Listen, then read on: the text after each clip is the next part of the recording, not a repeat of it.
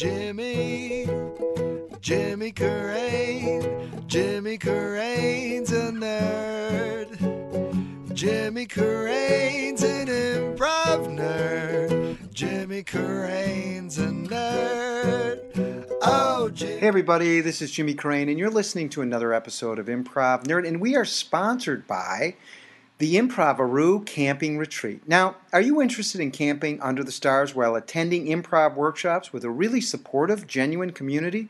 Well, if so, then check out the Improv Camping Retreat, taking place February 18th through the 21st at the beautiful Camp Bro Ryan, just north of Tampa. Improv features top instructors from I.O., The Groundlings, The Magnet, and more. Early registration is open through December 31st for only $100. So visit postdinnerconvo.com/improvaroo for all the details. That's postdinnerconvo.com/improvaroo. And if you've always wanted to study with me, Jimmy Carrane, and my award-winning improv workshops and classes, the Artist Low Comedy here in Chicago, I have two opportunities for you. On January 2nd, I'll be offering my popular two-person scene tune-up one-day workshop that's limited to 14 people at Stage 773 here in Chicago. And then on Wednesday, January 6th, I start my Level 3 Artist Low Comedy level entitled Advanced Ensemble. It's a 6-week class limited to 12 people with a long-form performance for family and friends on the last night of class. For information on the two-person scene tune-up or the Level 3 Artist Low Comedy class, you can go to my slick new website at jimmycarrane.com. That's jimmycarrane.com. And don't forget to check out my new book, The Inner Game of Improv, 5 Steps to Getting a Bigger Career in Improv. It's a very short read, and it's only $3.99. It's available as an ebook on Amazon, or you can get it as a PDF off my website at jimmycarrane.com. Guess what I got for you? You guessed it. You guessed right. Another great episode of Improv Nerd. But you know what? Think about it. When was the last time we had a dog? A stinker. One that really sucked. We haven't. I'll answer the question for you. We haven't. We've never had a bad episode. And today is no exception. I'm so excited. I wanted to have this guy on for a long time. He is an international professional wrestler. He is also host of the super popular podcast, The Art of Wrestling. Of course you know who I'm talking about, Mr. Colt Cabana. We talked to Colt about his improv and comedy background, also how he found his voice as a wrestler, why it's important to promote yourself, and he does a beautiful job of comparing throughout this episode improv to professional wrestling. Now, if you're listening and you're going, well, he's a wrestler, it doesn't really apply to me. Bullshit. This guy is a performer. He considers himself an artist, and you will relate to everything he has to say about wrestling as it applies to improvisation. But before we get to that episode, I have some good news to tell you guys. And I know you're used to me like, oh, this is the part of the podcast where Jimmy gets really dark. He may get really sad or depressed or even angry. But no, today I have some great news. I had to be sitting on this, or I've been sitting on this for about 11 weeks, and it's been really hard for me. But Lauren gave me the okay to talk about it. We are pregnant. We are 11 weeks pregnant, and I just wanted to share that with you. So I couldn't talk about it on the podcast. I couldn't even put it on Facebook. But now you guys know we are pregnant. And I'm terrified about it. I am totally terrified, and so is Lauren, to have a child. I'm having trouble sleeping at night. I wake up in the middle of the night and can't go back to bed. So I'm having a hard time with it. A lot of anxiety. And as Christmas is coming, it's coming really soon, we go to Lauren's parents in Pennsylvania. And every year they do such a great job. They have a big tree and they give us a lot of presents, each of us. And this year they wanted us to register. I didn't even know they had these things, but they have these things called baby registers, where you register for gifts for your baby. And then you put stuff down on your registry, and then people will give you these gifts. They may send them to you, or they may have parties where they give them to you, and they call those parties baby showers. And her mother and father were like, you better start thinking about gifts, for Christmas that you want for the baby, like a baby monitor or a baby seat or bibs or some other stuff, some other toys and stuff like that. And I said, no, I don't really want to register right now. I'd really like this to be, a Christmas that's all about me. I want all the presents that you're going to give me. Uh, just, I don't want to open a gift for my baby. And I know that's selfish. That's really selfish. But I want this, since this is going to be the last Christmas, that it's just going to be Lauren and myself, and we're not going to have a baby, until next Christmas. I want to just take this Christmas in. So I want all the gifts to go to me. And next Christmas, or putting it on the baby registry, I'm open to getting baby gifts. But right now, this Christmas is all about Jimmy. I know that's selfish, but that's just who I am. Enough about me. Here it is. You're going to love this episode. I'm not kidding. I'm not kidding when I say he does a great job throughout this episode. It's the same thing, people. He is an artist. He is an artist. The same thing of improvising or stand-up and wrestling. It's the same damn thing, especially if you're independent and you're not associated with the theater. This, all these lessons he talks about applies to you. It does. It does. I'm so excited about that. Maybe it's a combination of having a baby and this episode. Here it is. Enjoy it. The Colt Cabana episode. Jimmy's a nerd, he's a nerd, oh yeah. Jimmy's a nerd, he's a nerd. Thank you so much. I am excited to do this show. I'm bringing that kind of wrestler energy to this podcast. I like it. Take off your shirt right now. I will say, if I didn't have body image issues, I would. Okay. Can you imagine how hard it is for a wrestler then? Like, Do you have we all have body issues. But you work out. You're ripped. I have to because I wrestle in spandex. Okay. My office job is spandex and baby oil. Like, so like if I just let myself go, I'm the grossest human being that there is. How often do you work out? I try to work out 5 days a week. Usually for the most part I'm on the road 3 days a week, for the most part. Sometimes more, and then I'm in Chicago like 4 days a week. So I'll try to get to the gym 4 days a week, and then try to sneak one in while I'm on the road. And what about do you have to watch what you eat too? Yes. Okay. Yeah. Do you have like a special diet? I just I started I just recently lost like 35 pounds. Okay. And I started my own program that I started called the DES program, Don't Eat Shit. And that's what's working. Like I googled it. I couldn't find it. Yeah. Well, I don't have my ebook out like you yet. Okay. Well, working. Maybe we could collaborate on something. Wouldn't that be fun? Okay. So you grew up in Deerfield, Illinois, which is a very Jewish suburb, right? Oy. Okay. And you were a Jewish kid from Deerfield. When did you know you? Because I consider you more a performer than a wrestler. Is that fair to say? Yeah, I guess it's depending what you look at. I mean, the job title is professional wrestler, but depending how you look at wrestling. I saw you talking to some people, and some people said why they love wrestling, the show of it. Some people love it for different reasons. Weirdly enough, I think I loved it more for the sport as a kid, and so like I like the sports aspect of it. But when I recently talked about this in a podcast, when I broke it down, I hated amateur wrestling.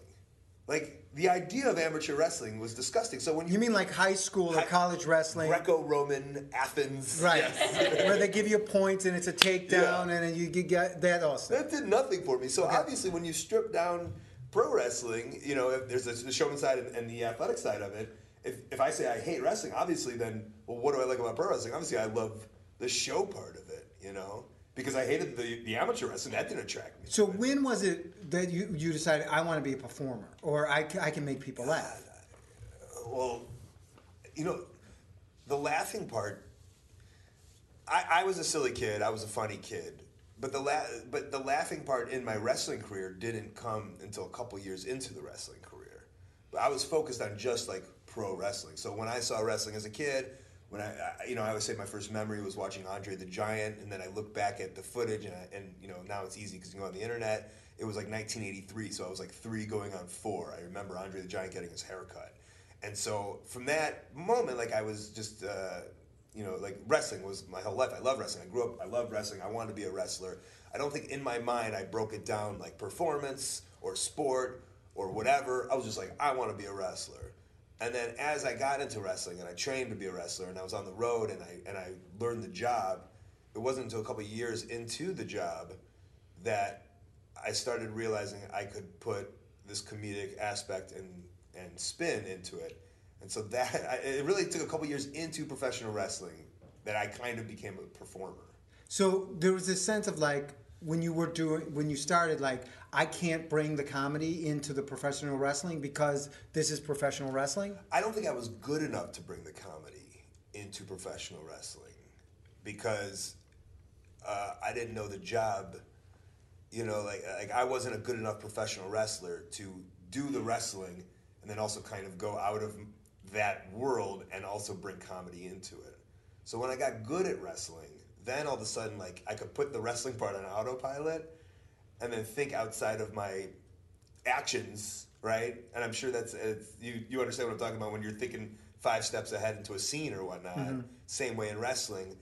You know, when I was starting in wrestling, I assume when you start in improv, you're always like in the moment. You know, you want to be. You try to be in the moment. Yes. Yeah, but you're thinking about like, what am I going to do next? I got to make money. I got to agree. All the like the basic stuff. And you go over that in your and then it becomes second nature. I assume in wrestling it becomes second nature. Same in improv. Right. And so when it became second nature, then I can go outside of my body or the actions in the moment and bring in the performance and the comedy. Now, because you went to Western Michigan and you started to then train to become a professional wrestler, which I didn't even know there was like something out there. Well, people will laugh like I'm laughing. No, they're not laughing, but because I get that all the time, and I have to go. Oh, there's a trade school, but I assume it's so parallel because when people are like, wait, Second City has a trade, you don't just go up on Saturday Night Live.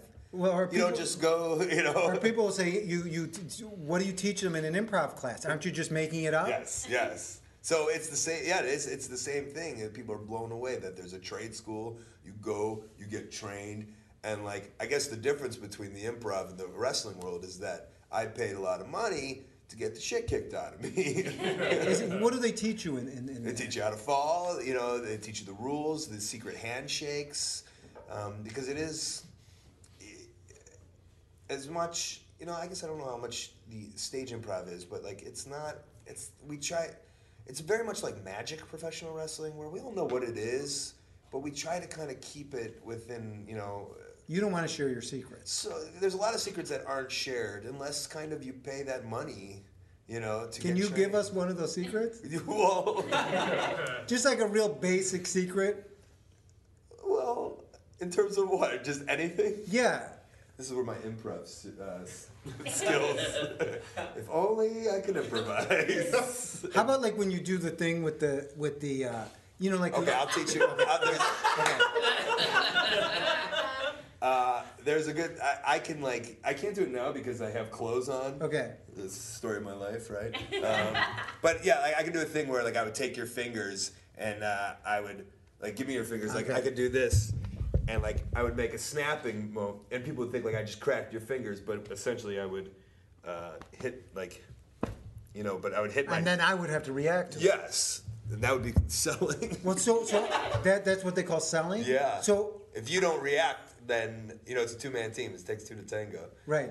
So actually, that's acting. Yes. And is that taught in these classes? Of course, that's a skill. Like if he comes and he hits you over the head, you need to react, or the audience isn't going to believe it. And also, like, there's levels of reaction too. It's not just like act like you're hurt. Like there's because there's a length of a match, and it's like you wouldn't be that hurt in the beginning of the match, but you would be more hurt at the end of the match, and you want to show more sympathy towards the end. So there's like a crazy drastic levels of like how much you want to. You want to show you're hurting or you're selling or you're. And do they like when you do you do like practice gigs, practice matches? Mm-hmm. Will they say like, okay, you're going to lose in this match? And then you're just going to improvise to that ending? Well, I mean, do you want to just break down the whole thing? Yeah. Well, yeah. Tell me everything. How do you saw the woman in half? I need to know. In practice, like for me specifically, I learned the way I learned, and a lot of times now you'll see a lot of these matches, and they are scripted very well, you know. But the way I learned was a very much improvised way of professional wrestling. Sometimes it would be like, you're the good guy, I'm the bad guy. Here's what I want the ending to be, especially in these practice matches. What do they mean by I'm the good guy, I'm the bad guy? Well, so, you know, in wrestling, we're telling a story, and the story is usually good versus bad. Very simple, basic story. That's why we all connect to it, right? Exactly. Okay. Right. We need someone to cheer for, we need someone to boo, and that's the, you know, the art of the story of getting the crowd to participate in it, you know. So, essentially, if you would come out, if you're the bad guy, you want to come out here, you want to, you know, make fun of my friend's hair or his glasses or his shirt. And then shit talk you, right? Sure, you want to shit talk as much as you can. Okay. Yeah. But there is an art to that. But essentially, now we hate you. We want to see me win. Right. So you're the underdog. I'm the guy that you want to get behind. Okay. Yeah.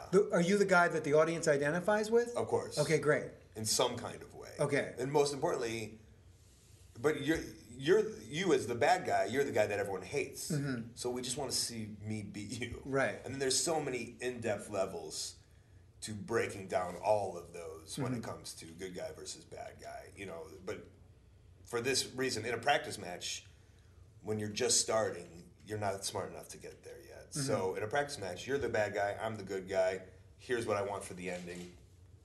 Tell the story, and it is a lot of improvising. When you show up for a match, will you know if you're the good guy or the bad guy, or is that totally improvised? Well, for me, yes. Somebody will say, yes, you want to know that going into the match.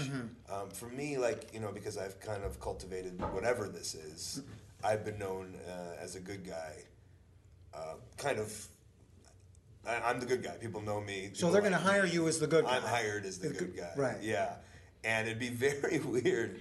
It's happened. I'll give you an example. Like, I went over to Germany, and the wrestler, his name was Eddie Steinbach, and he was 60 years old. And this was last year. And I wrestle all over the world as a good guy. But Eddie Steinbach in this part of the world has like 5 championship belts, and like he thinks he's the king of the world, and like he doesn't know anything about anybody else anywhere, but he had heard the name Colt Cabana, so he's like, oh, we'll bring in Colt Cabana, and then I came in, and he's like, you're the bad guy tonight, everybody loves me. And so it was very weird for me, because it's not something I do, but at the end of the day, he was paying me money, you know, he flew me over to Germany, and so that's an instance where maybe that's almost more fun for me in terms of improvising, something I don't often do, so I kind of was out of my element a little bit, and I had a lot of fun, and I was the bad guy. It was weird. I had a lot of people cheering for me. It was hard, you know, it was hard to switch it. Because that's so parallel to acting and improv, because, you know, you're always playing a certain character, and now they're asking you to play a different character. What did you learn from that experience? Well, I learned Eddie Steinbach's crazy. Is he really? Yeah. In what way is he crazy? He was in his own world. He really was. But maybe that's fun. Maybe I learned it's fun to be in your own world sometimes. Yeah, but, you know, I don't know if it was so much learning. Well, I mean, of course, you learn from everything you do, but it was a good experience that I needed to do to get myself out of what I usually do. And so, I just got an opportunity to play a little differently than I usually do. And you have studied improv. You've taken some classes. Yes. Comedy sports. Yeah. So I was, essentially the first 10 years of my career was trying to get to the WWE. I got there, I got fired from the WWE. And then they had moved me to Louisville, then they moved me to Tampa. I got fired and I went right back to Chicago. Okay, let's talk about that and we'll get back to the improv thing. Okay. You get fired from the WWE. Yes, thanks for rubbing it. I think you're over it, are you? Not. How did you? Yes, because that was a goal of yours. I have Yes. as a professional wrestler. I think it's on the par of Saturday Night Live, Correct. right? And you get fired. Yes. How did you feel about that? I was devastated. But I had, before getting to WWE, I had done about 8 years on the independent circuit, wrestling everywhere all over the world. So I knew that there would be a home for me post WWE. The goal and the dream was to be on WrestleManias and Survivor Series and SummerSlams, but it got taken away. So obviously I was devastated. But the next day I went to California and I wrestled. Like I got fired on a Friday, I wrestled on a Saturday in Los Angeles. So I was right back to gigging, you know. So it obviously hurt me. Like I thought I knew, like in the back of my head, honestly I was like, all right, I can't go back there right away. I probably got to take like 2 or 3 years off of trying to get back into the WWE and then try to get back there later. That was kind of. Did you think your career was over? I thought for 2 or 3 years, it was almost like, I don't know. I guess I'm just going to stagger on the independents for a little bit until in 2 or 3 years I can try to go back to the WWE. So I knew that like I had taken a huge dip in my career, and it, because for so long I went up, WWE. I got there, and now anything past that, in my mind, was down. So as I was going down, and that's where kind of comedy comes in, I knew I had 2 to 3 year window until I could try to get back into WWE maybe, and I knew Chicago was the home of comedy, and I had really implemented a lot of comedy in my stuff, and I wanted to kind of try to jump more into the comedy world with wrestling. And, if the wrestling went away, maybe something in comedy could happen, or, I could merge those worlds, and if I could maybe try to make some kind of break in comedy or do comedy or get myself into another world, because I knew wrestling for 10 years and now it seemed like the blanket was pulled from underneath my, like maybe I should also have another thing in my belt. And so that's when I moved back to Chicago and I started taking classes and I started getting involved with Marty DeRosa and just kind of entering, podcasting and just entering those extracurricular worlds, which were all based on comedy. And you also did stand-up too. Well, Ish. Yeah, I told, so, Mick Foley, who is known as, one of the greatest hardcore wrestlers of all time, and also he was a New York Times best-selling author, and has been doing stand-up for 5 years now. Somebody hired him to do a stand-up gig. They asked me, known as the funny wrestler guy, hey, do you want to open for him? And at that time, I was like, of course I do. Not being a stand-up at all, but I was like, I can tell wrestling jokes to wrestling fans. So I usually don't say it was stand-up. I say I was just telling wrestling jokes to wrestling fans. You know what I find fascinating talking to you is, and it really parallels to improv. Like, you agreed to do this show. We talked before. Yes and. Okay, thank you. But it seems like, and then they offered me a stand-up thing. I'll go and do it. Mm-hmm. There's something about you that is comfortable taking risks and putting yourself out there. Which is kind of weird because, it's funny. I think, and this will come back to improvising too. As Colt Cabana, I think I'll do anything. But like as Scott the person, like I'm kind of shy and wouldn't want to put myself out there. But when you switch and you say this is kind of a career move and you're doing this as a career thing, then yes, I'll do anything. I'm not afraid of it. Am I talking to Scott right now? Or Colt? Well, this is a little. This is okay. This is. I mean, do you when you go? It's a character, right? For the most part, I mean, it's very much me. Okay, and so, but I would imagine, like any character, improv character, it's a heightened version of you. Yes. So, can you explain the Colt Cabana character that's a heightened version of Scott? Yeah, funny, outgoing, charismatic. I think everything's kind of a joke if you were, or you can find the funny in everything, and that's kind of the charming. I think. I hope. I don't know. And that's and there's those traits that Scott has as well. Yeah, but at home, like I am kind of, I maybe as I get older, like I am kind of shy and not as much of an extrovert, and I wouldn't put myself out there as much as a real person, and that's why it's fun to hide. I guess if you could say, I'm the pro wrestler. I'm hiding behind this character. Like I'll do anything. I'm not afraid to. And then I always say, like when it comes to improvising, as Colt Cabana, I feel the most comfortable doing anything. And like when I do the comedy shows with Marty, or when I go to Edinburgh and do those shows, or when I'm in the ring, like I'm fearless as Colt Cabana.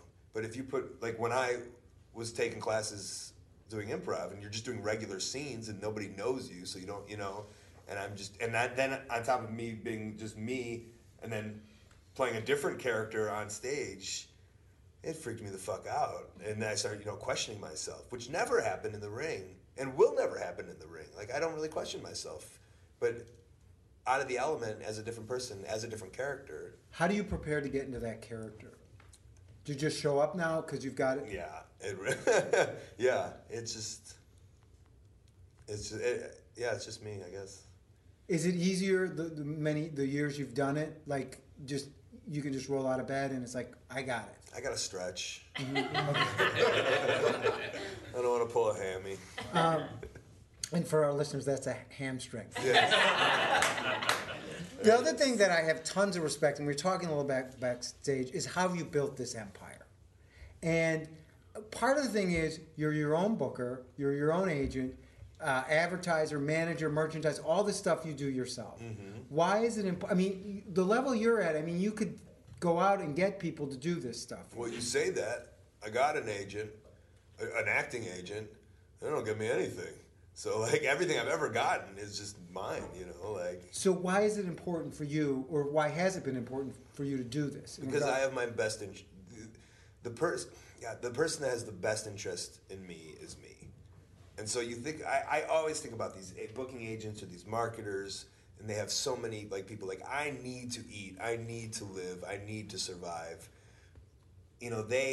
Somebody else, they're thinking mostly, maybe it's a selfish way of thinking, but like, they're thinking they need to eat, and I'm like, hey, no, you need to think about me most, manager, agent, person. But the reality is they don't. They're thinking about themselves, So like, I take on these responsibilities because I'm the one that cares about myself the most. How did you get such?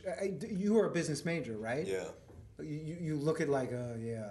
that was a put down, but how much have you been able to use this in your career? Yeah, I mean, I have a marketing degree, but I always say it's learning on the road. Everything I know, wrestling was my college. Everything I know, and like maybe I'm a little, because I come from maybe a nice household and loving household, and I have an education. Like, maybe I'm a step above some of the wrestlers, But everything I learned was from. And where do you think you got this great drive? Oh, maybe my parents. Yeah, I don't know. What was it about your parents? Well, my dad was a traveling clothing salesman, and he didn't have a 9-to-5. And I even at a young age, I realized, like, every time he sold a pair of FUBU jeans or Janko jeans, that's how he got paid, So if he didn't sell Janko jeans, how could you not in the 1990s, though? They were hot. And so, like, that was something I realized at a very young age. So, like, I realized, like, I like the idea of, like, the harder you work, the more you get. And that was something that he was doing. But so how many hours a week do you think you put into the Colt Cabana? Yeah, it's a 24. That's cliche, but it's just. And you love it. Yeah, you love every aspect. It's not a real job. I mean, I know, but I would imagine you get paid very nicely now. No. But what I've done is I've built up so many different things that pay me so little, or so many. I have so many things that pay me enough that when you add them all up, that's a real job. Does that make sense? Like, there's so many guys out there that get fired from the WWF, and like. They're like, oh, I want $10,000 to wrestle. And so maybe they get hired for 3 jobs. And if I say, this isn't real, but if I say, oh, I want $5 to wrestle, and I take 1,000 jobs, you know what I'm saying? Like, well, that's still less than that guy. It's, maybe it's a little more, but you get the idea. Do you still want to get back into the WWE? No, I don't. Are you really? Yeah. So if they came calling right now, you would say? I mean, if they give me the sweetest deal of all time. Why is it that you don't want to go back? Because I built my own thing, and I like what I do. I don't have I don't have a boss. I don't tell anyone what to do. There's no stress or pressure on that. And I don't know. I just like the independent model of it. Do you have more creative and artistic freedom? I have all creative and artistic freedom. But when you're with them, do you have to? You were like Scott Goldman. Yeah. Did they want you to be a certain way? And there's like 20. If more than 20, there's so many middlemen and people telling you where to go, what to do, and everyone has a different way. And if you do it one way, then someone gets mad that you did it this way, and it's just walking on eggshells, and you never know who to please, and you never know what to do. And so that was just like a very frustrating part of that model. And I don't think that'll ever get fixed. It's just the way it is up there. And those guys probably all make way more money, and they're way more famous, or whatever it might be, and they have more television time. Well, I guess everyone has more television time than me when I have zero. But Did you ever analyze and go, okay, this is probably why I got fired? What's funny is the answer they gave me was creative had nothing for you, which was a stock line that they had. Which what does that mean? That means their creative team that they have, they couldn't think of anything for me to use, or for anything for me to do in WWE. So I took that. And then Marty DeRosa and I made a YouTube series called Creative Has Nothing For You. And we essentially mocked the bullshit answer that they gave me. Creative has nothing for you. So that's not a real answer. I haven't analyzed it. I mean, there's so many different things I could pick apart and take a guess. What would you have to? Oh, well, there was one that I'll say allegedly, otherwise I'll probably get sued. There was one reason that one of the main producer didn't like how I looked, didn't think I looked like a star. There was another one where allegedly the wrestler that I wrestled on my last night didn't like me as a person. There was another one where there was another couple. There's just a couple different things. And it just, and I never got like a real answer, and so I don't let it eat me up, and that's why I've just kind of done. And then you did an episode of a podcast where you basically said it's fake, right? Was that right? No, I don't know. Did I get that wrong? I don't know. I think every podcast I say it's fake. I thought you did a podcast where you really went after... I did a podcast with CM Punk. Yes, that one.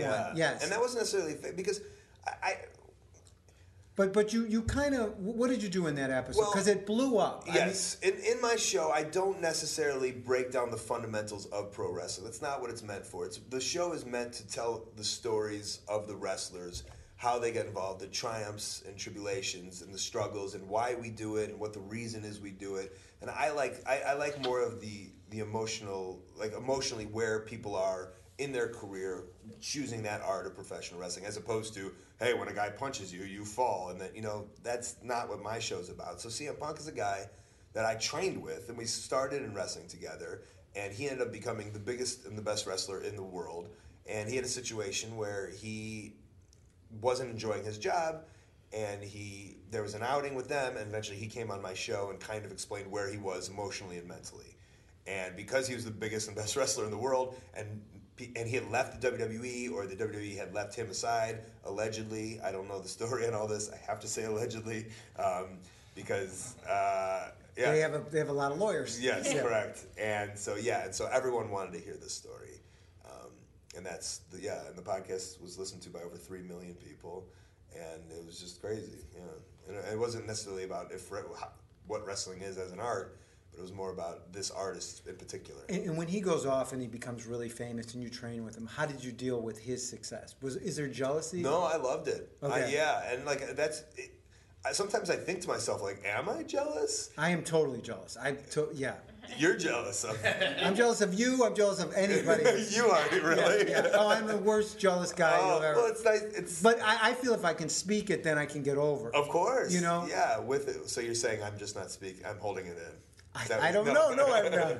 No. You seem like you're much more together than I am. That's awesome. Yeah. I think because I was always happy with where I was at and who I was as a person, that his success, it was just like I couldn't believe that my friend was doing that well. It wasn't like I want to be there, because I throughout my career I've enjoyed where I've like the idea that I'm a pro wrestler and I don't have to do anything else is the greatest to me. That's maybe the goal was WWE when I started, but once I got into wrestling and then I was going to college and then I got a day job and I was like, man, if I could only just not do any of this and just do wrestling, and I got to the point where I could, it's just all icing from there. So, to be like the Chicago, one of the Chicago guys like Punk, to go on and be so successful, to me it was like, I'm so glad it's one of our crew and not some other guy somewhere else that I don't know, or I don't know how hard that person worked. Okay, we're going to improvise now. Woo. Yes. How do you feel about it? Well, I explained a little bit where I was at with my improvising. I feel if I could be, I like the idea that we can break down that we're talking about how I feel about improvising, great. as opposed to just cold going out on a stage. Okay. So I think I like that everyone here got to listen to me talk for 25 minutes, knows me a little bit better, maybe knows some of my insecurities. I didn't get any of your insecurities. What are you insecure about? Maybe on the stage one. Okay. I had one there for you. Do you have another one? We talked a little bit about body issues. Okay. Yeah, that's in there. You So- weren't like a heavy kid, were I you? was a heavy kid. You're kidding me. Yeah. I was a heavy kid too. Yeah. That was a How- high was five that- for you listeners at home. Was that hard for you? What was hard for me? Being Of course, it was the worst. okay. What was so bad about it for you? Oh, just getting made fun of, right? Mm-hmm. And then seeing like being in 7th grade and seeing like hot 7th grade dudes get all the girls. Mm-hmm. Let me ask you this, because this is still in my head. I still picture myself as a fat person. Do you? Of course, of course. What do you want? Like I swam with my shirt on. I wouldn't take my shirt off in gym class, like changing in the gym lockers. Like that's. How heavy were you? I was 300 pounds when I graduated from high school. God, I don't know. Yeah, maybe. Did you have stretch marks? Because I was so fat I had stretch marks. I have a little bit on my stomach. I Okay. do, yeah. But it's sweetly covered up by hair, so I'm always. Okay. I really lucked out. I really lucked out. Yeah, I would say like my sophomore year, maybe I got it, but I was always doing athletics. So I was Like always, football player? I played football, basketball, and baseball. You know, maybe I got up to 250 in high school. So, I mean, people are gonna be bigger, people are gonna be smaller, but like I wasn't like 150 jacked. You know, I don't know. Your parents must be really great people, because you come across as there's no neuroses about you. There's confidence. Is that where you think you got it from? Yeah, I don't know. Yeah, it must be. I mean, yeah, I'm pretty sure of like who I am, and I always look back. The weird thing is like I look back to myself in the 20s too, like in the 20s, back in the 1920s. Yes. When you fought Andre the Giant. Yes. We're doing a scene. Yeah. In my 20s, and like I was pretty confident of like I knew who I was then too. As weird as it is, you know, you always talk about like people in their 20s figuring out who they are. Like I had a pretty good. Were they grasp on it. supportive of you going into wrestling? Yes. Did they say something like, "I don't care if you be in wrestling, you just be the best"? My mom was a little more annoying and naggy, but you're close to Okay. yes. We don't care if you're a garbage man, just got to be the best. Yeah, as long as you had. She was about stability, I think. So like, she's like, as long as you could pay the bills. She never thought it was going to be a full-time job. She thought I was going to be a gym teacher. She thought I would like be done with it by 25 or whatever. But you know, at 23, 24, like I was able to do it full-time, and I was just like, I'm going to do this until nobody's paying me anymore. And you know, at 35, it's still going. So. And now they just accept it, right? Yeah, and their friends are like, what, is he still doing the wrestling? And my mom and dad, they're like, well, this is what he does. Right. They're always like, well, when's he going to go on to the next step of his life? It's like, I'm in the industry. This is it. This is what I know. Okay, so getting back, we're going to improvise. Okay. Okay, we're going to take a suggestion. What do you want to take as a suggestion? What would you like to do? You could just do that? Yes. I'd like Colt Cabana wrestling to be the suggestion. Okay. We're going to ask them for the suggestion. Of course. Okay, good. What would I like? Yeah. Would you like a location, a relationship? Oh, okay. What's going to make you the most comfortable? I don't know. Let's be honest. You're leading the scene. I know Okay. that. Okay, great. I'm the greenhorn. Okay. You're the rook. You're the veteran. Okay. It's your job to make me look good. So, the pressure is on you. You really learned in that class. Yeah. I don't think you. Yeah. Well, and also I'm adding the neuroses back onto you. Like Right. I will not. If and when this does tank. Yeah. It's you. It's on you. Yes. So it's a lot of pressure. It's totally. And I don't know if I can hold up to that pressure, but we'll see. We'll see. See, you're pretty confident now. Look at you. Yes. Yeah. That's great. Yeah. Yes. Because this is what you do. Mm-hmm. Yeah, and what I like, right, in wrestling, like, it's what I do. Like, just, you need me to be a bad guy? Oh, change the match? Oh, the match is now 20 minutes instead of 5 minutes? Yeah, no problem. I can do And that happens, right? All like the at the time, last of course, minute. of course. You can't, we schedule 20 minutes, but you only have 5 minutes. Yep. Or we schedule 5, you have 20. Can you do 20? Of course. Sure, no problem. Okay, so so get back to this. Why don't we take a location? Okay. Okay? Can we have a location that would fit on the stage? Waffle House. A Waffle House. Okay? A Waffle House restaurant. Okay? Okay. Um, Can I, right away, you know what I like about this? what? I like that I think we can be sitting in these chairs. We will be sitting in these chairs. That's great. Okay. I feel that, the standing up, now I'm thinking about standing, like, Okay, this, now, I'm it's comfortable great. here. So we're sitting in chairs. We don't want to do a whole scene just sitting. Can that be No. done? Yes, it can be done. All right. Okay, so we're sitting in chairs. Okay. And when you think about that Waffle House, Yeah. what do you think about in terms of a relationship? Well, like, right away, I think I have to play this horrible Southern character. Okay. Do I have to do that? No? 'Cause I think of Southern Waffle House. Okay.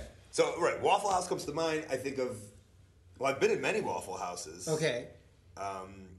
Shit food. Okay. Just shit. Sorry, it was a great suggestion. Right.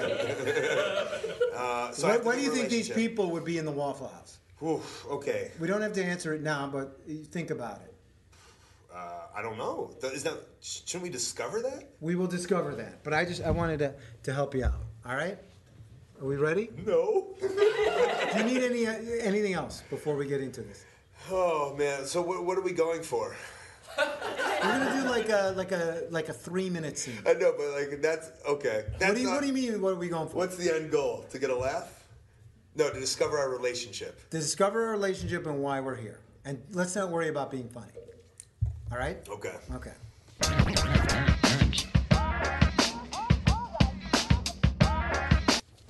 I already put our order in. Wait, hold on. Okay. Okay, say that again. We're gonna start again. Yeah, I'm gonna give you a new line. All right? No, I'm the same line. Okay. All right. I already put our order in. Did you get me? I got you the Got me the what? bacon. That's not what I wanted. That's what you told me in the car. You said you wanted 4 orders of bacon. Yes, and I also wanted pancakes. Oh fuck! I said waffles. But you can have. Wait. You told me waffles. Whew. All right.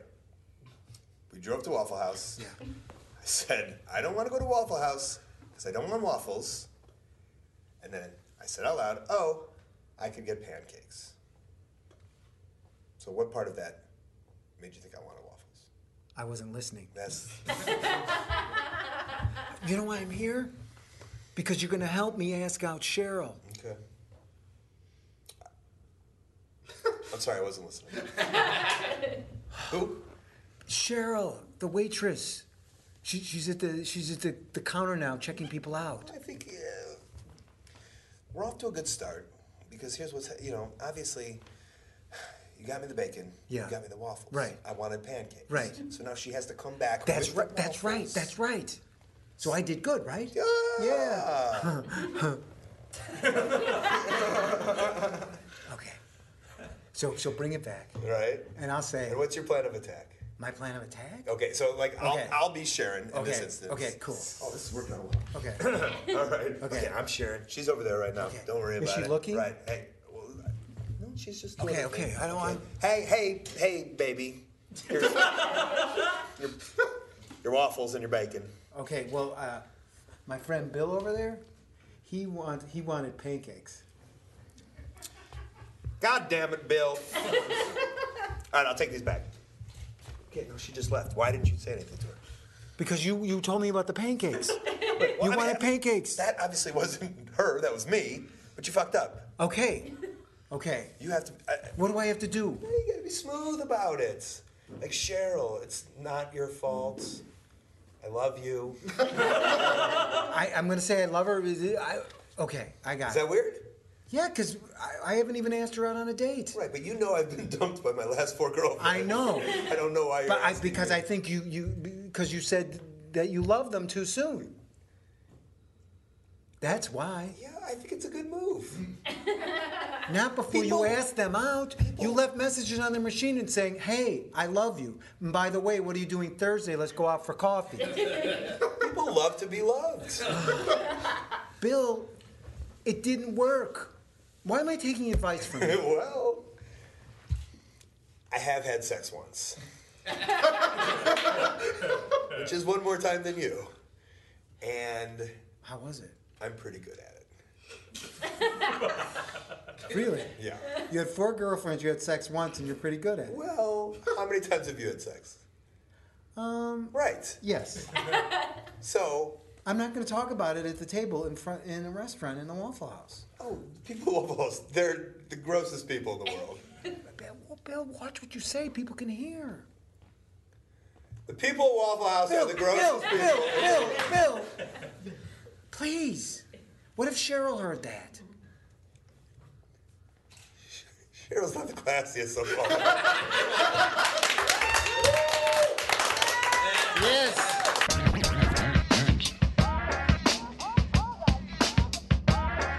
Yes.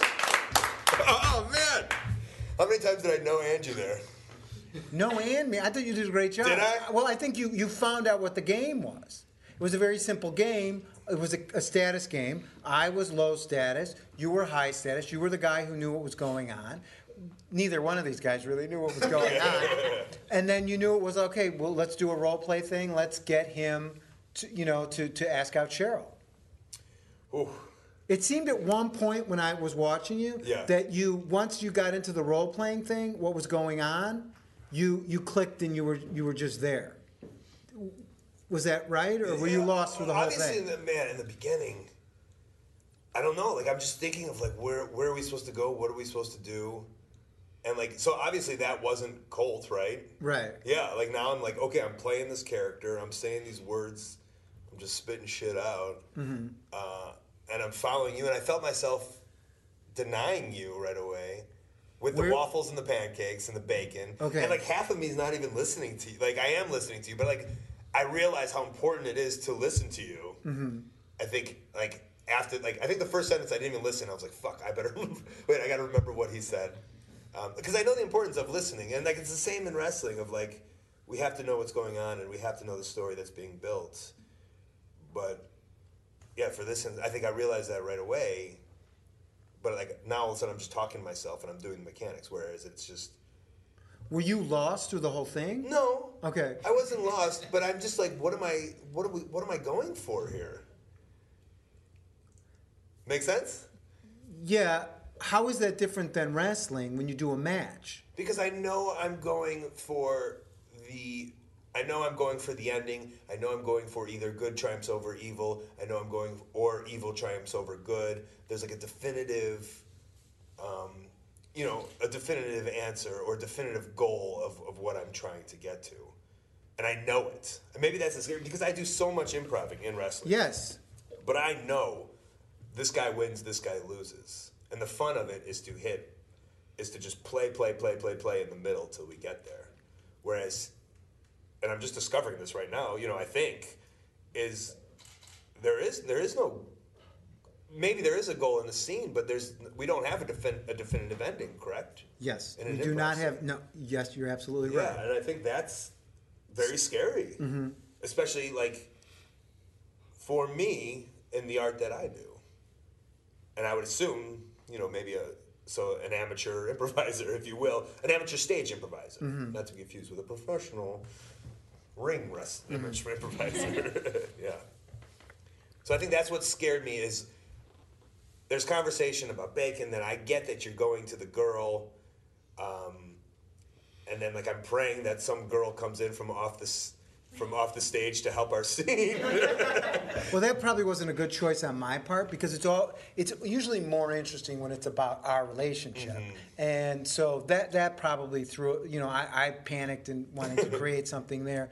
And in starting with the bacon thing, probably wasn't the strongest choice on my part because now we're going to talk about bacon and we've got to get through that transaction. Right. Especially because then I was like, in my mind, it's like, oh, bacon. And then, like, oh, well, how am I going to make this interesting? Waffles, pancakes. But that, at the end of the day, that means nothing, right? We don't. Right. I mean, a stronger choice might have been like, oh my God, congratulations, Bill. I can't believe you're getting married in 10 minutes. 10. Yeah. What would I do right now? Hold on. Me. 10 minutes. Should I leave? I should probably go. But why am I here? Then I'm establishing why I'm here. Well, just okay. If I said, oh, I should probably go and marry her. Yeah, well, you're going to go and marry her, okay? But I'll take you to the church. I know you're nervous. I'm too nervous. She's a great girl, okay? I'm going to go and marry her. I know. You're going to marry her. That's going to happen, okay?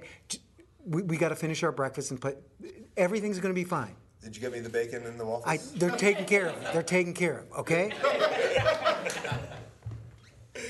Oh, back to us. Oh. I don't know. Then what? We got to build something here. We're building something. Do you have a goal? Do you have something in your head? I don't. No. You don't. You're just going on. Here's what I know. At the beginning of the thing, you said we got to get married in 10 minutes. Yeah. And I'm saying, don't worry about it. So now I'm giving you this guy's nervous and he wants to get married in 10 minutes. Yeah. So I'm saying I'm going to go. I know you're pulling me back in. Yes. Okay. And just stay in that relationship and see where that goes. But don't I have to find I have to find the answer of why you're pulling me back in, right? Not necessarily. No. That's what my mind's thinking. You just need to stay moment to moment to moment. Yeah. That's where that's going to lead us. So I want to know okay, you're pulling me back in. Yes. Okay. I want to go to get married. Don't worry about it. I've got the ring. It'll be fine. Okay, then I'm going to go.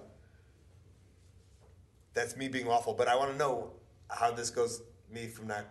I'm going to go. I'm leaving to go marry her. I know. The ceremony's in 10 minutes. So I should probably go and at least do some jumping jacks, get shit going, get the blood flowing. Yeah, we'll do the jumping jacks. I've planned it out. We'll do the jumping jacks when we get to the church. You're going to run to the church? It's 1.5 miles. Why are you keeping me here, Frank? 10 minutes, I'm going to go get married. I know. I'm in the wedding party. I'm your best man, Bill. Frankie. Yes. Then I'm going. No, I want to tell you something. You're not into me, are you? No, I'm not into you. You're not into Cheryl, my wife. I'm not into Cheryl. I just wanted to give you a little advice before, I've been married 4 times, right? How many times have you had sex? I've had sex. I've got to check my phone. Okay. As of yesterday, 189 times. Yes. So with the 189 women or with the 4 wives? Look, we can do the math after the ceremony, okay? Here's the thing. And I wanted to say this to you, okay? Whatever you do in this marriage, make sure that you say to her every day that you love her. Fuck you. Oh. I love you. Fuck you. I thought it keeps the tension. No, I learned that in the first 2 marriages. You don't say that. Okay? You're going to say, I love you every day.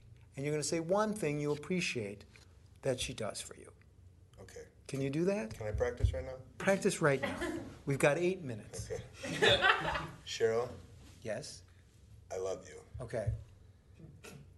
And I love how you love that I have hair that covers up my stretch marks on my stomach. Okay. You're going to want to say something about her. Cheryl? Yes? I love you. And I love how you are so okay with your body that you love the hair on my stretch marks. Okay. Great. Scene. Now, what was different between the first time and this time? Because you were having so much fun, you were reacting, you were really listening. What was the difference for you? I felt clocked in. I felt checked in, and I felt relaxed. Right.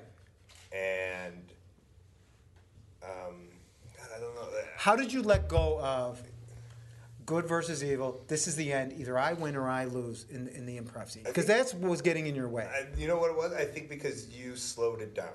Okay. I think so my brain, which has been bashed with chairs so many times over the years, because you were so slow, it allowed me to get slow. And maybe that allowed me to get relaxed also. Okay. And because, it wasn't so much bacon, me, and then me rushing with answers. And essentially, I was able to listen, take it in, and react to it. Right. Yeah. Well, I was more comfortable too. I think the first one I was like, oh, I got to get something out. I gotta help Colt out here and stuff like that. So that was great. So we're gonna take some questions and answers from the audience. We got a lot of your fans. Also, that was yeah. I love how we went back to it, and we did a second one, and that was great. Thanks for that. Yeah, you're welcome. Okay. A question for Colt or what we just did? Yeah, right here.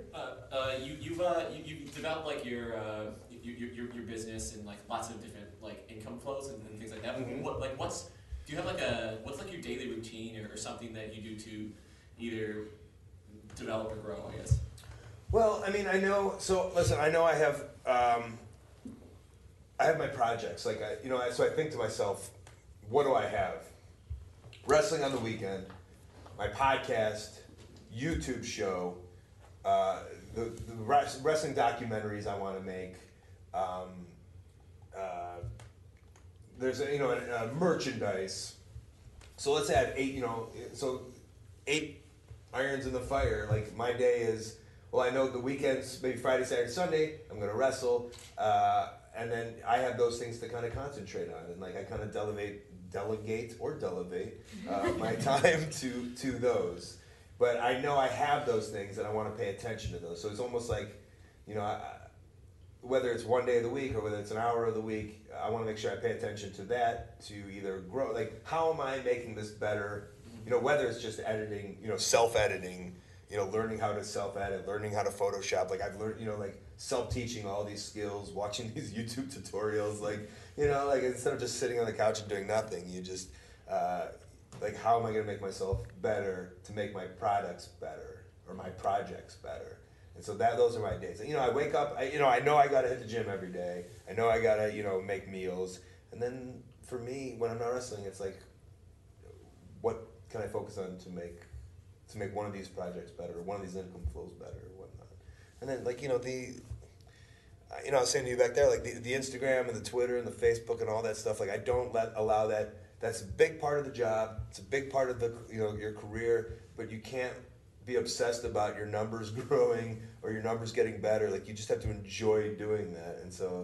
And what happens with anything, I think, and this is like one of the keys to my success, is that I just enjoy doing it so much, and then people see that enjoyment and want to be on the bandwagon.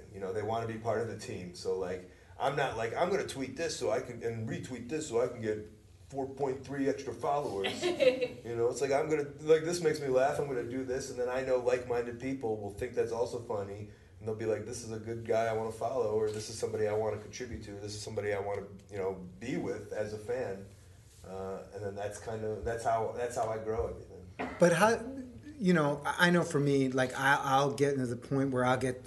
You'll get burnt out doing the social media and stuff like that. How do you? I'm sure you do get burnt out sometimes. And how do you? I don't let myself get burnt out.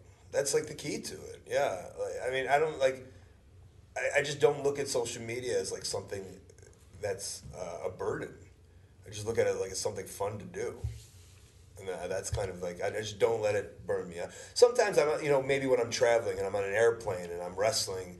And I'm going a long trip, and that can burn me out because that's There's been so many times where I've, I don't know. Last year I did 2 weeks in England. I got home for one day. I went right back to Japan for 3 weeks. Came right back. Had 2 days off, and then went to New York, San Francisco, Texas, and like that's like a normal thing for me, and that can burn me out a little bit. But then I just think, all I do is step back and go.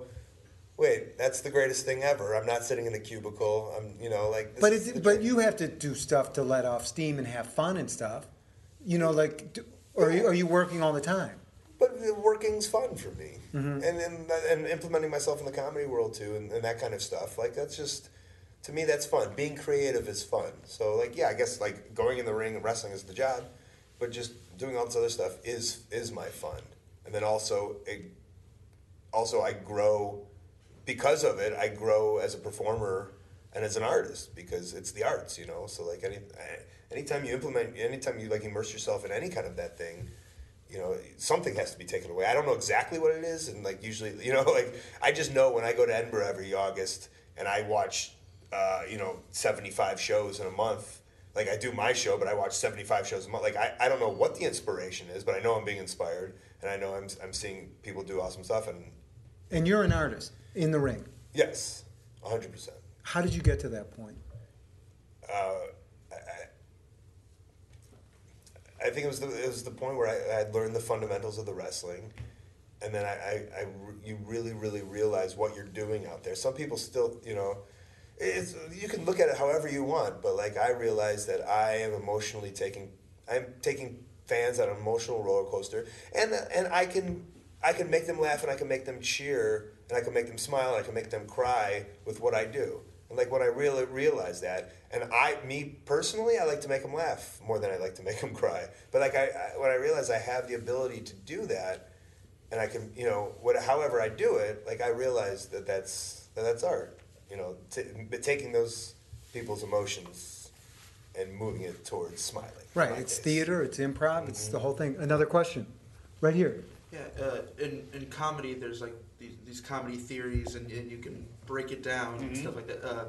But in wrestling, all that stuff is very protected, how it works and stuff like that.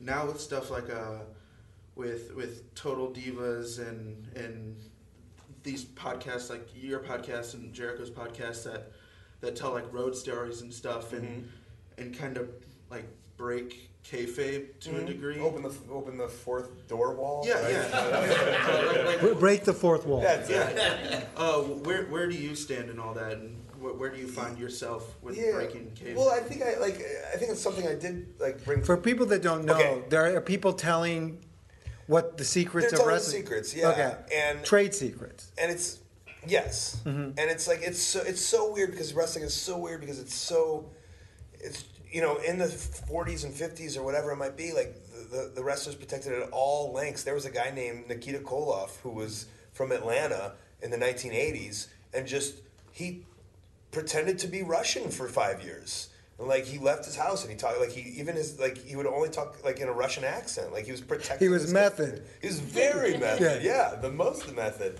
And I said I don't really think about it that way, but yeah, like if anyone caught him not speaking a Russian accent, he'd get fired from his job as a wrestler. And no one would dare say that this is fake and this is planned out or any of that. And some people try to for a buck, you know, in like the 70s and 80s, Right. and they were kind of ostracized Right. from wrestling. Yes. And so, like I said, there is a part of me that wants to protect. Like I look at it almost like as a magic show, whereas like we know what it is, but it's not fun if we just say here's everything, because then the illusions are kind of gone. So that's why I to my best try to make my show more about the struggles of the people and less about the openness of what it really is. But I'm not going to condemn anyone for doing anything, because especially since the internet's there, it's all, that's how like everything it's exposed to everybody. So I kind of see that it is what it is, but I'm not going to be that one. I try not to be that one who really tells like all the trade secrets. Does that help wrestling? I don't know. I think it's such a, it could not, you know, like it could draw people. I don't have the answer to that one. Yeah. Like, you know, My guess is you don't like it. You don't like people saying, this is how it is. I don't like just people straight up, which is weird because I did a little, you know, kind of on this, but I felt like I was getting asked and I wanted to give a good enough answer. But I just think it takes the fun out of it a little bit if you're watching the show. You know, if you're watching the show, it takes the fun out of it if you know everything. But some people, that's the reason they like wrestling, because they like to watch to see if they can find that reason why that happened. There's a show called Botchamania on YouTube. It's very popular, and it's just people fucking up. Like, people enjoy watching wrestling just to watch people fuck up. Like, how would they fuck up? Just maybe they go to hit the ropes and they fall through the ropes. right, or they go to slug someone and it's so obvious. And they whiff. Yeah, right, yeah. And then people love that. Right. That's a reason why some people love. And by the way, I love that YouTube series. I think it's hilarious. But that's not. I don't. Well, maybe at this point in my life, it is the reason why I like wrestling. It would be so interesting, we'd have to create like a machine or a virtual to watch wrestling through your eyes, because I'm sure you're watching it for different. Like, Yes. oh, that person emotionally should be going this way, or I don't know if I do that move here. I like talking because it happened for me, and like I just watch in such a different way once you start training. And I like talking to people like trainees or young guys just getting into wrestling and like letting them know, like, you have to watch wrestling now. You can't watch wrestling like if you want to get into this job and you want to be successful, you can't watch it just as a fan anymore. You have to watch and see, when we practice, and you tell me if it's the same as like, maybe watching sketch shows or watching improv shows. I'm like, you have to watch how these guys do these little things. You have to watch how Randy Orton moves with his legs, or how, John Cena sells, or that's how you can't watch it as a fan. You have to watch it saying, oh, I see how he did that, why he did that. Now I can implement that into my career. It is so true for improv. You have to watch it, and that's part of the learning. And I think today, a lot of people, they discount that. They're running off to shows or another class, but really it's a huge part of the education to watch other improvisers, especially really good teams, and pick it apart. But it takes away the love of why you loved wrestling, but then all of a sudden you love wrestling for a different reason. So the love of you can't love wrestling, and I say you can't love wrestling for the reasons that you loved it as a kid, but now because you paid and you've learned all these secrets, but now you love it for a different reason. So the love of wrestling is still there, but it's a completely different love once you've jumped into the industry. It's become a passion or an avocation, right? It's a job, right? Right. I mean, it's the best job, but it's just looked at completely different as a fan and as a wrestler. You said you got people hit you with chairs, and have you ever gotten hurt, or are you worried like, oh, I'm gonna Sure. get brain damage or get concussion? Yeah, I've changed my style a lot over the years, and that's part of the For safety? For safety, and that's part and longevity, and that's part of the comedy reason. It's not a lot. I mean, I enjoy when I'm out there and you're just like, Colt, do whatever you want. I'll go to comedy first in the wrestling ring, and so that's what I like the most. But also, I'm able to the way wrestlers entertain fans. Some people, there's like hardcore wrestling, and the way that people love them is because they get hit with barbed wire. Are they really getting hit with that? Yeah, I mean, yeah. Like, there's some tricks to the trade, right? But I mean, it's dangerous. It's great, yeah. Okay. It's pretty wild. Okay. And you can look on YouTube and you can see these guys bleeding all over the place. And that's real their blood. Yes, Okay. it's their blood. And like it's not. The reality is they don't have to go to the paramedics. Like you would think, if you saw that person getting out of a car, you'd be like, that person will die in 10 seconds. Right. But these people will just do that same thing the next day. And those Right. are the tricks of the trade that we shouldn't expose, because that's why those people are popular. Right. And then their popularity will go away. But for me, so that's the style they choose. I've chosen the style of humor to make me popular. And so, yeah, but the injuries, sure, I've had younger, my back constantly hurts me, my neck constantly hurts. But the reality is that this is the only body that I know, so I don't know what it's like to be in someone who has a non-pain free. Like, I've gotten used to it. I know what it is. This is what I live with, and I can continue going on. Great. Let's take one more question. Right over here. Yeah, you talked about like how you turned heel for that one guy. Eddie Steinbach? Yeah, I was just kind of curious because, especially like your face, you're used to kind of like in your own world, and you kind of already have this character built. What was like? I'm sure it made you appreciate being a face in that way too. What are like the pros and cons of being a face versus being a heel? Like, what is your favorite thing about having to play the heel? What's your favorite thing about having to play the face? And what are like the disadvantages or the challenges that you saw like having to make that character flip? Is face and heel good guy, bad guy? Yeah, I was gonna Okay, say okay. for those Yes. the uninitiated. Yeah, babyface is a good guy. These are terms, and heel is a bad guy, which is funny because these were terms that weren't used, and now because everything's so out in the open, now these are just commonly used terms. Right. But these used to just be secret words for the wrestlers, you know. Originally, I like to play babyface. This, I guess, I don't think of it in this way, but like marketing terms. Like in order to make a living, like I needed to sell T-shirts and I needed to be likable, and I need you to like me, so you could, you want to listen to the podcast and you want to watch my stuff. If I'm a really good heel, I'm going to make you hate me. And then in this day and age, if I really, really wanted to do my job in the WWE, you could really, really make someone hate you, and it's fine because you get that paycheck every week. So it's WWE gives you that paycheck. But if I really, really make you hate me, like I'll get a payday from a promoter to have me on the show, but I won't get the extra money from a T-shirt or a support or otherwise.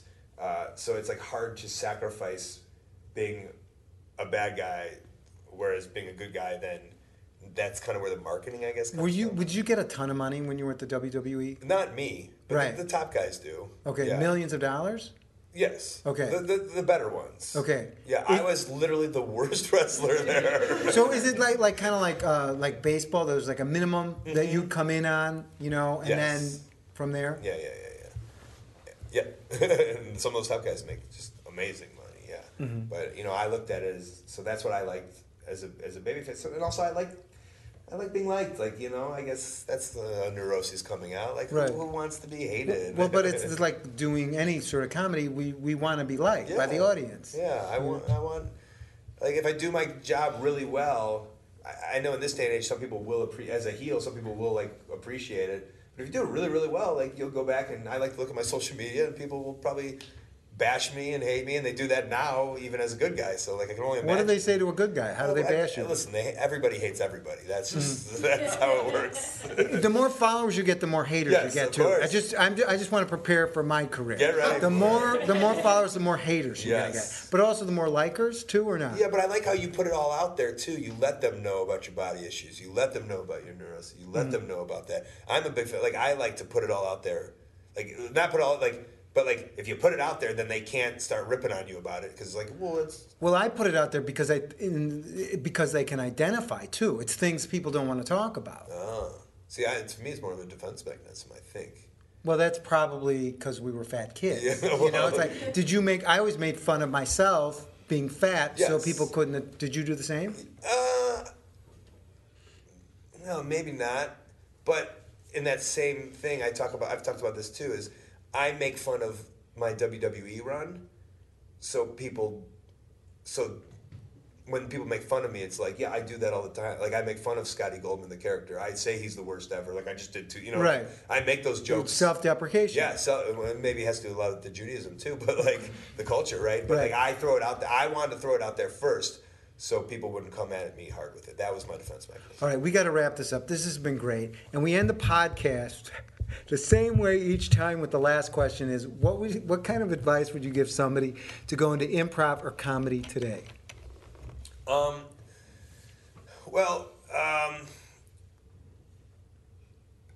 I think the best the thing that assured me the most when I took those improv classes that I took back with me to wrestling that I really believed in. I don't think I knew it until I started getting into improvising. Was commitment. Was like just straight up be like commit to the bit, commit to and like I said, as Colt Cabana, like I commit hard, and like in terms of risks, like I commit.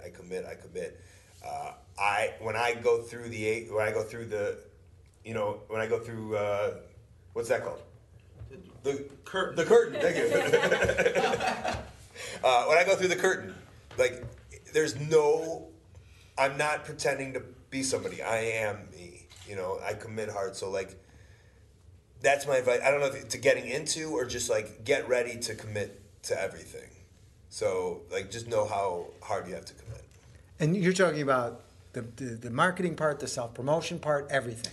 But I think more in terms of the actual the performance aspect of it. I think I'm successful now because I'm so confident when I'm out there because I'm committing hard.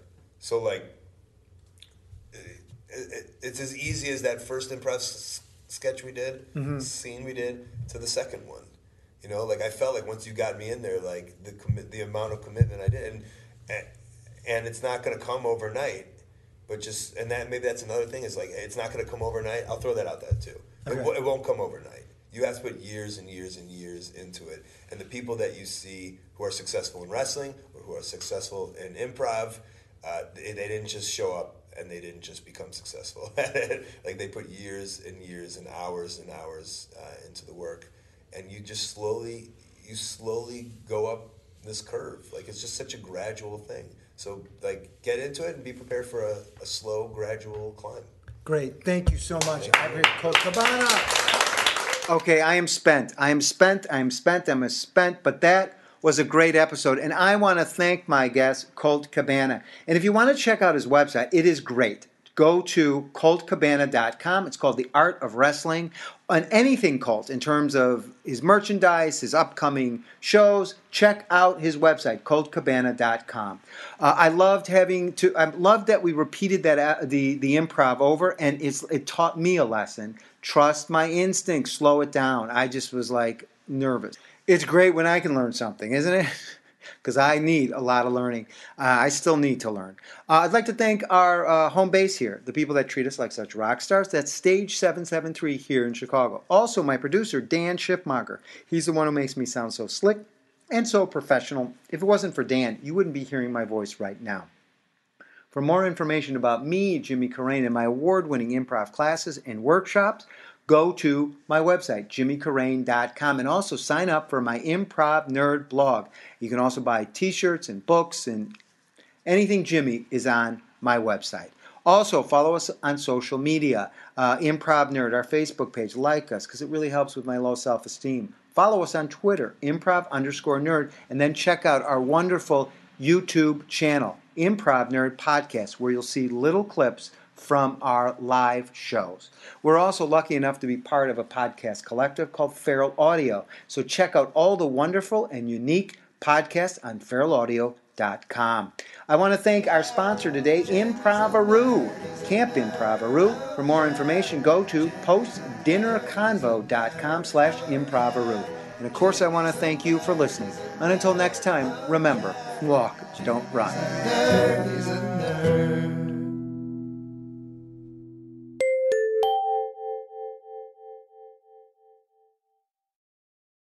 Hello, I'm Dave Ross. Hey, and I'm Hampton Yount. And we host Suicide Buddies on Starburns Audio. That's right. It's a podcast about suicide, but not to make light of it. We actually talk about suicidal thoughts, depression, kind of with a sense of levity that Dave and I have with each other. And he's my best friend. Come on. Yeah, we're buddies. Suicide Buddies.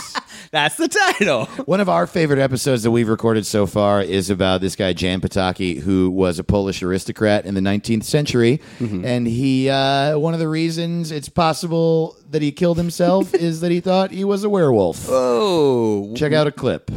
It also makes me think, like, we were talking about in the Norway black metal episode, how, like, just the culture of your surroundings can affect you. Like, he's in a castle in Poland.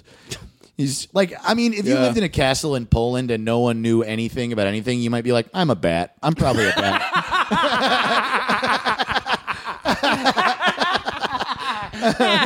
That's like literally what happened to Batman. He literally is in his mansion. He's like, you know what? Fuck it. I'm a bat. I'm a bat. I'm a bat. I'm a bat that helps people.